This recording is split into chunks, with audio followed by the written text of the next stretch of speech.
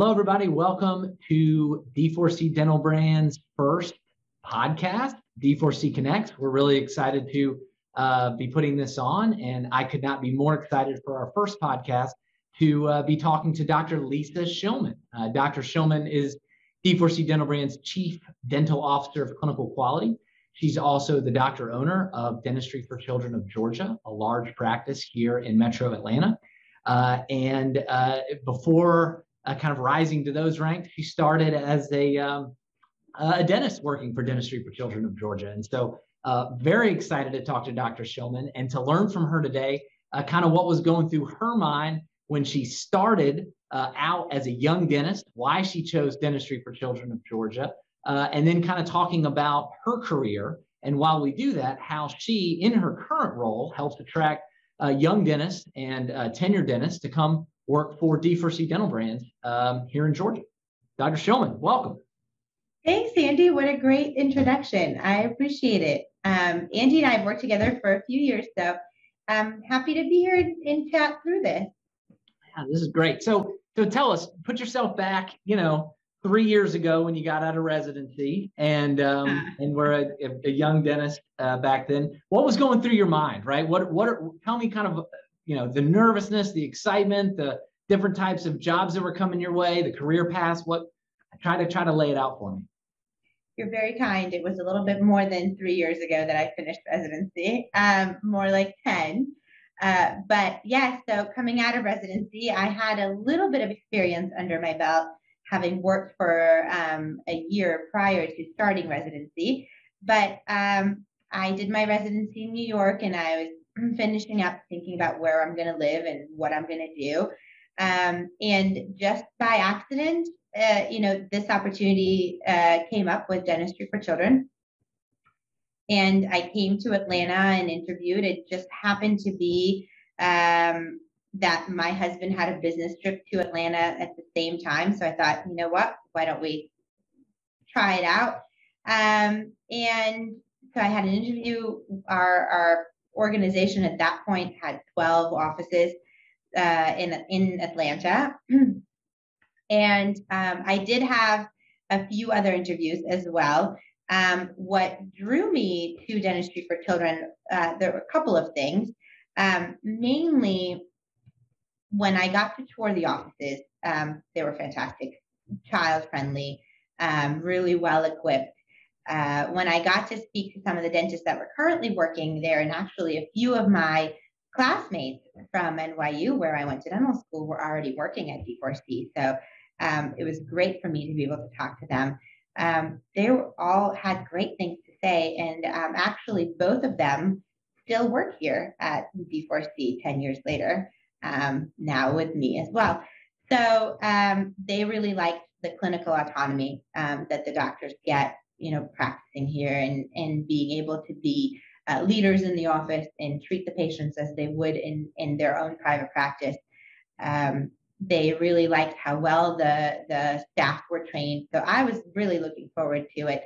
If anyone knows, assistants, staff in residency programs, you really look forward to assistants and how things run in a private practice. So I was looking forward to that. And so I settled on D4C. And of course, when I say settled, I don't mean settled, but I decided on D4C in Georgia. As soon as I finished my residency, we moved here to Atlanta. And I always knew if this wasn't the right fit, I wouldn't stay here.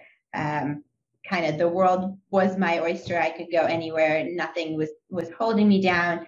My family's up north. Another reason I liked Atlanta actually was for the ease of the airport and the travel. So that was nice. And so I started my career here really as a pediatric dentist. We had multiple locations, so I started out working in a few different offices. I really liked that because as a new dentist, I really was hoping to kind of be under someone's wing. And so I started out in a larger practice where there were 2 other dentists, and one general dentist seeing the older kids and one other pediatric dentist. So I could really bounce off ideas. I could really kind of get my feet wet prior to being completely on my own. So I really enjoyed that. And then eventually I did start working in a practice where I was the lead doctor and on my own. But it was great to have that initial experience of traveling to a few different larger locations.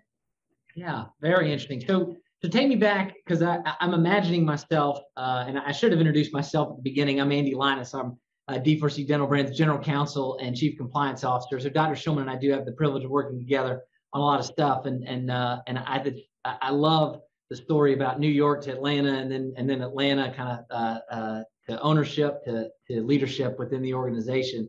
But I'm a young resident. I'm watching this podcast. You just said something that was very interesting to me, and something that I think would be very helpful, which is, talk to the dentist at the office where you're interviewing, right? That sounds like a really simple thing, but probably something not a lot of people do.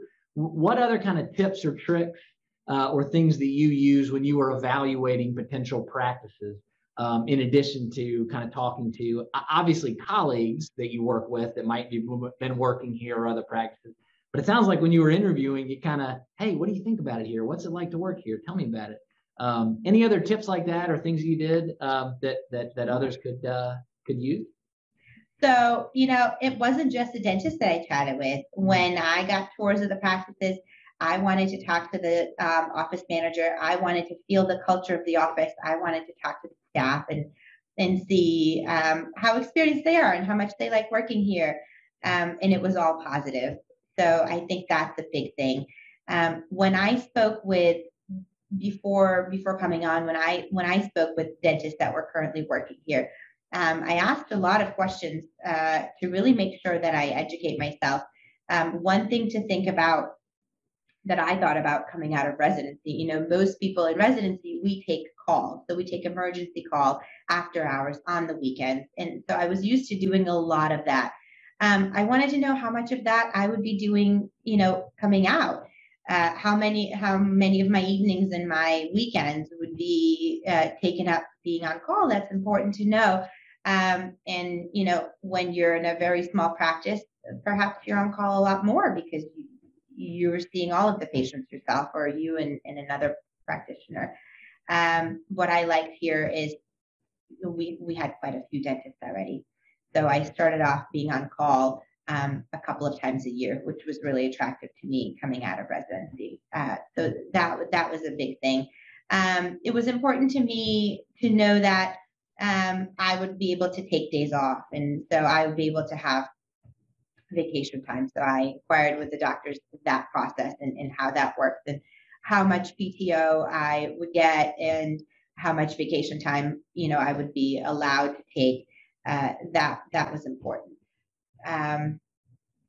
Let's see, what else was important.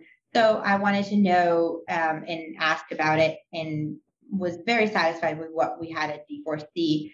I wanted to know, what are the treatment options for our patients? So coming out of residency, you're used to doing sedation, perhaps you're used to taking patients to the hospital for to be under general anesthesia. So you want to know if those options are available within the practice that you're coming onto.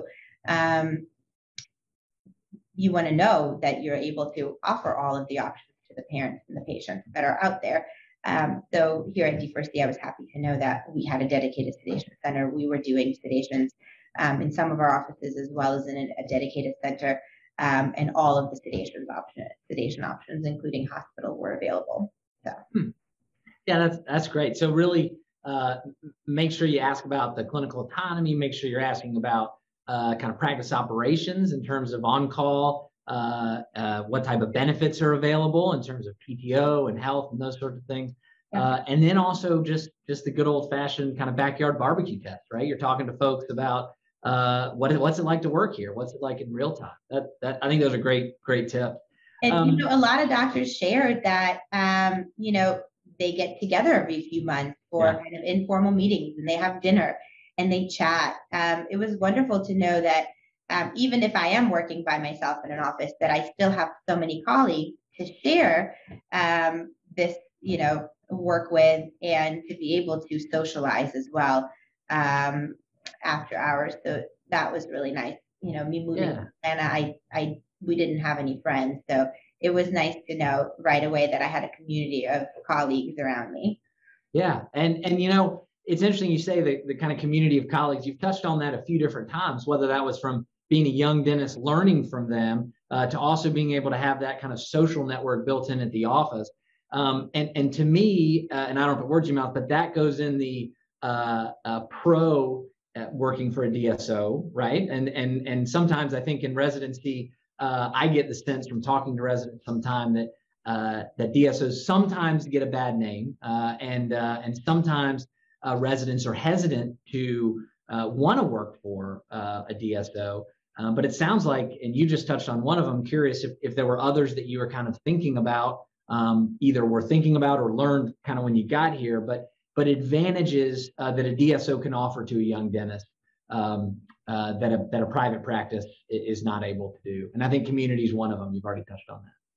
Yes, absolutely. I think that's really important. Another thing that I would inquire is this truly a specialty group? Mm-hmm. So, you say you're a pediatric group, but what percentage of your doctors are real specialists? So I knew coming on board that this was a true specialty group, that we had majority of pediatric dentists. I know now we're at over 85% specialists. We do have some general dentists helping us with the older kids, but we have orthodontists doing orthodontics. We have pediatric dentists doing pediatric dentistry. And I think that's really important. I think it's important to know how many years have the dentist stayed. So is it a revolving door of, constantly different doctors? Or are there doctors staying on for 10, 15, 20, even more years like we have here? And I always say, we have fantastic board certified pediatric dentists that have stayed with this group for so many years, knowing that there are so many other opportunities out there. There's a reason they stay, and there's a reason that I'm here. And that's because this is a great group to work for and to work with. And I think a large part of that, Dr. Shulman, is the quality focus of the organization, whether it's ours, and I think we're very proud of that, and I definitely want you to speak to that. But I would encourage anybody out there interviewing, and I think you would too, to really focus in on, and you've touched on this, that what type of treatments can I do? How do I do it? Tell me about the patient focusedness of the organization. And so I'm curious, in your role here, I know the answer, but I'm curious for those that are watching or listening.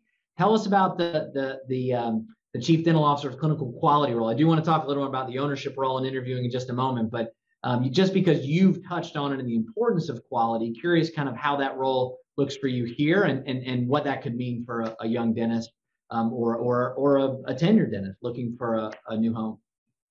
Sure. Well, I'm really passionate about quality care in pediatric dentistry, as I think every pediatric dentist is. And I want to ensure that all of our patients receive real, true quality care. I think it's not easy to define quality in dentistry. There really aren't measures and metrics, but we all know when we do the right things and when we practice the right way in a conservative way, being patient focused, and really not focused on anything but doing the absolute right thing for the patient, practicing, within the guidelines, practicing within the AAPD guidelines. I think all of that together is really important. And I think that's one of the reasons why, residents and other dentists hesitate to work for a DSO. And rightfully so, they're worried that non-dentists and non-clinicians who are not focused on quality care will be guiding their treatment. Well, the truth is that's not at all the case. The case is within our organization, our offices are doctor run and doctor owned, and quality care is as important as anything else within this organization. And I can tell you that because I oversee it. There's a lot of things that we do to make sure that we provide the highest quality of care to our patients. And I think one of the most things, and we've touched up on that before, is we're really building a culture of quality. All of our staff, all of our clinical staff, our assistants and managers, everyone knows that we're so patient focused and quality focused. And we do that through a lot of different things. One of the things we do is we give quarterly awards, quality awards to our team members, and I think that's really wonderful. We ask for submissions from doctors and managers to submit their team members that kind of exemplify highest quality care, who go out of their way to provide the best care for their patients. And we reward those people and we highlight that. I think that's really important. There are lots of other things we do. We measure a lot of different things that our providers do. So we measure preventative care, we measure sealants and fluoride that we apply. We highlight and applaud those doctors that focus on preventative care. And we share that information among each other so colleagues are aware of how everyone is doing and how well we take care of our patients.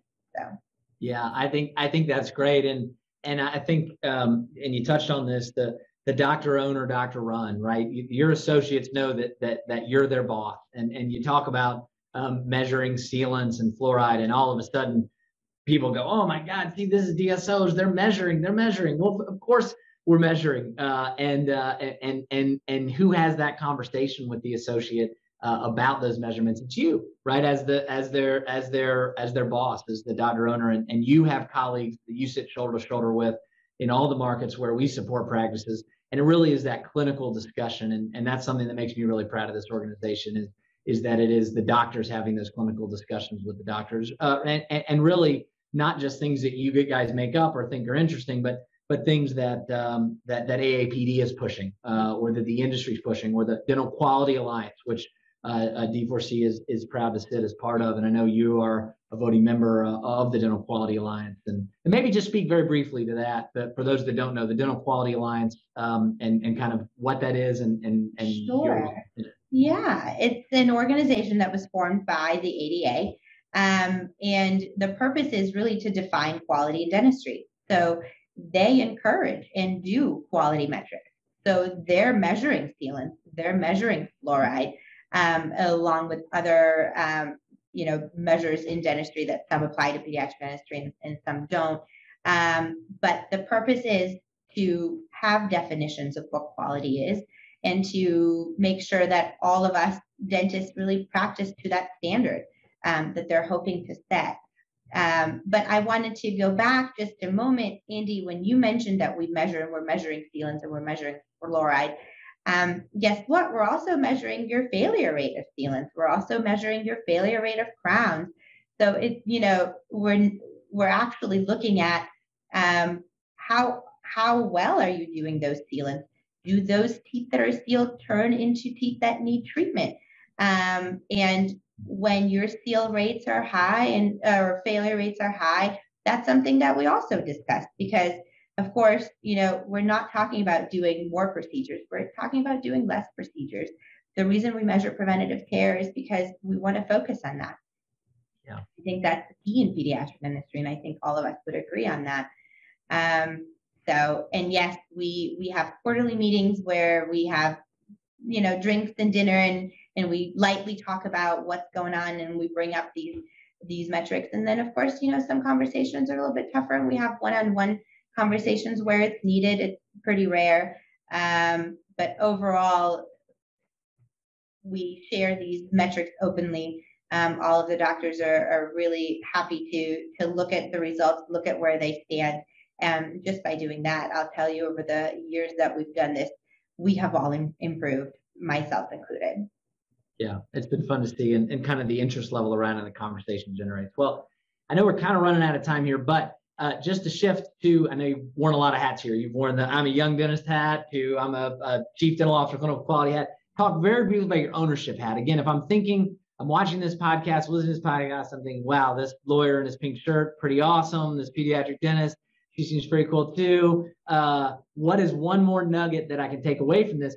When you're a boss, when you're interviewing a candidate, whether it's a tenured doctor or young resident, what are the 2-3 things you're looking for in that candidate and in that discussion with that candidate when you're thinking about, is this somebody that I want to join my ranks as an associate dentist?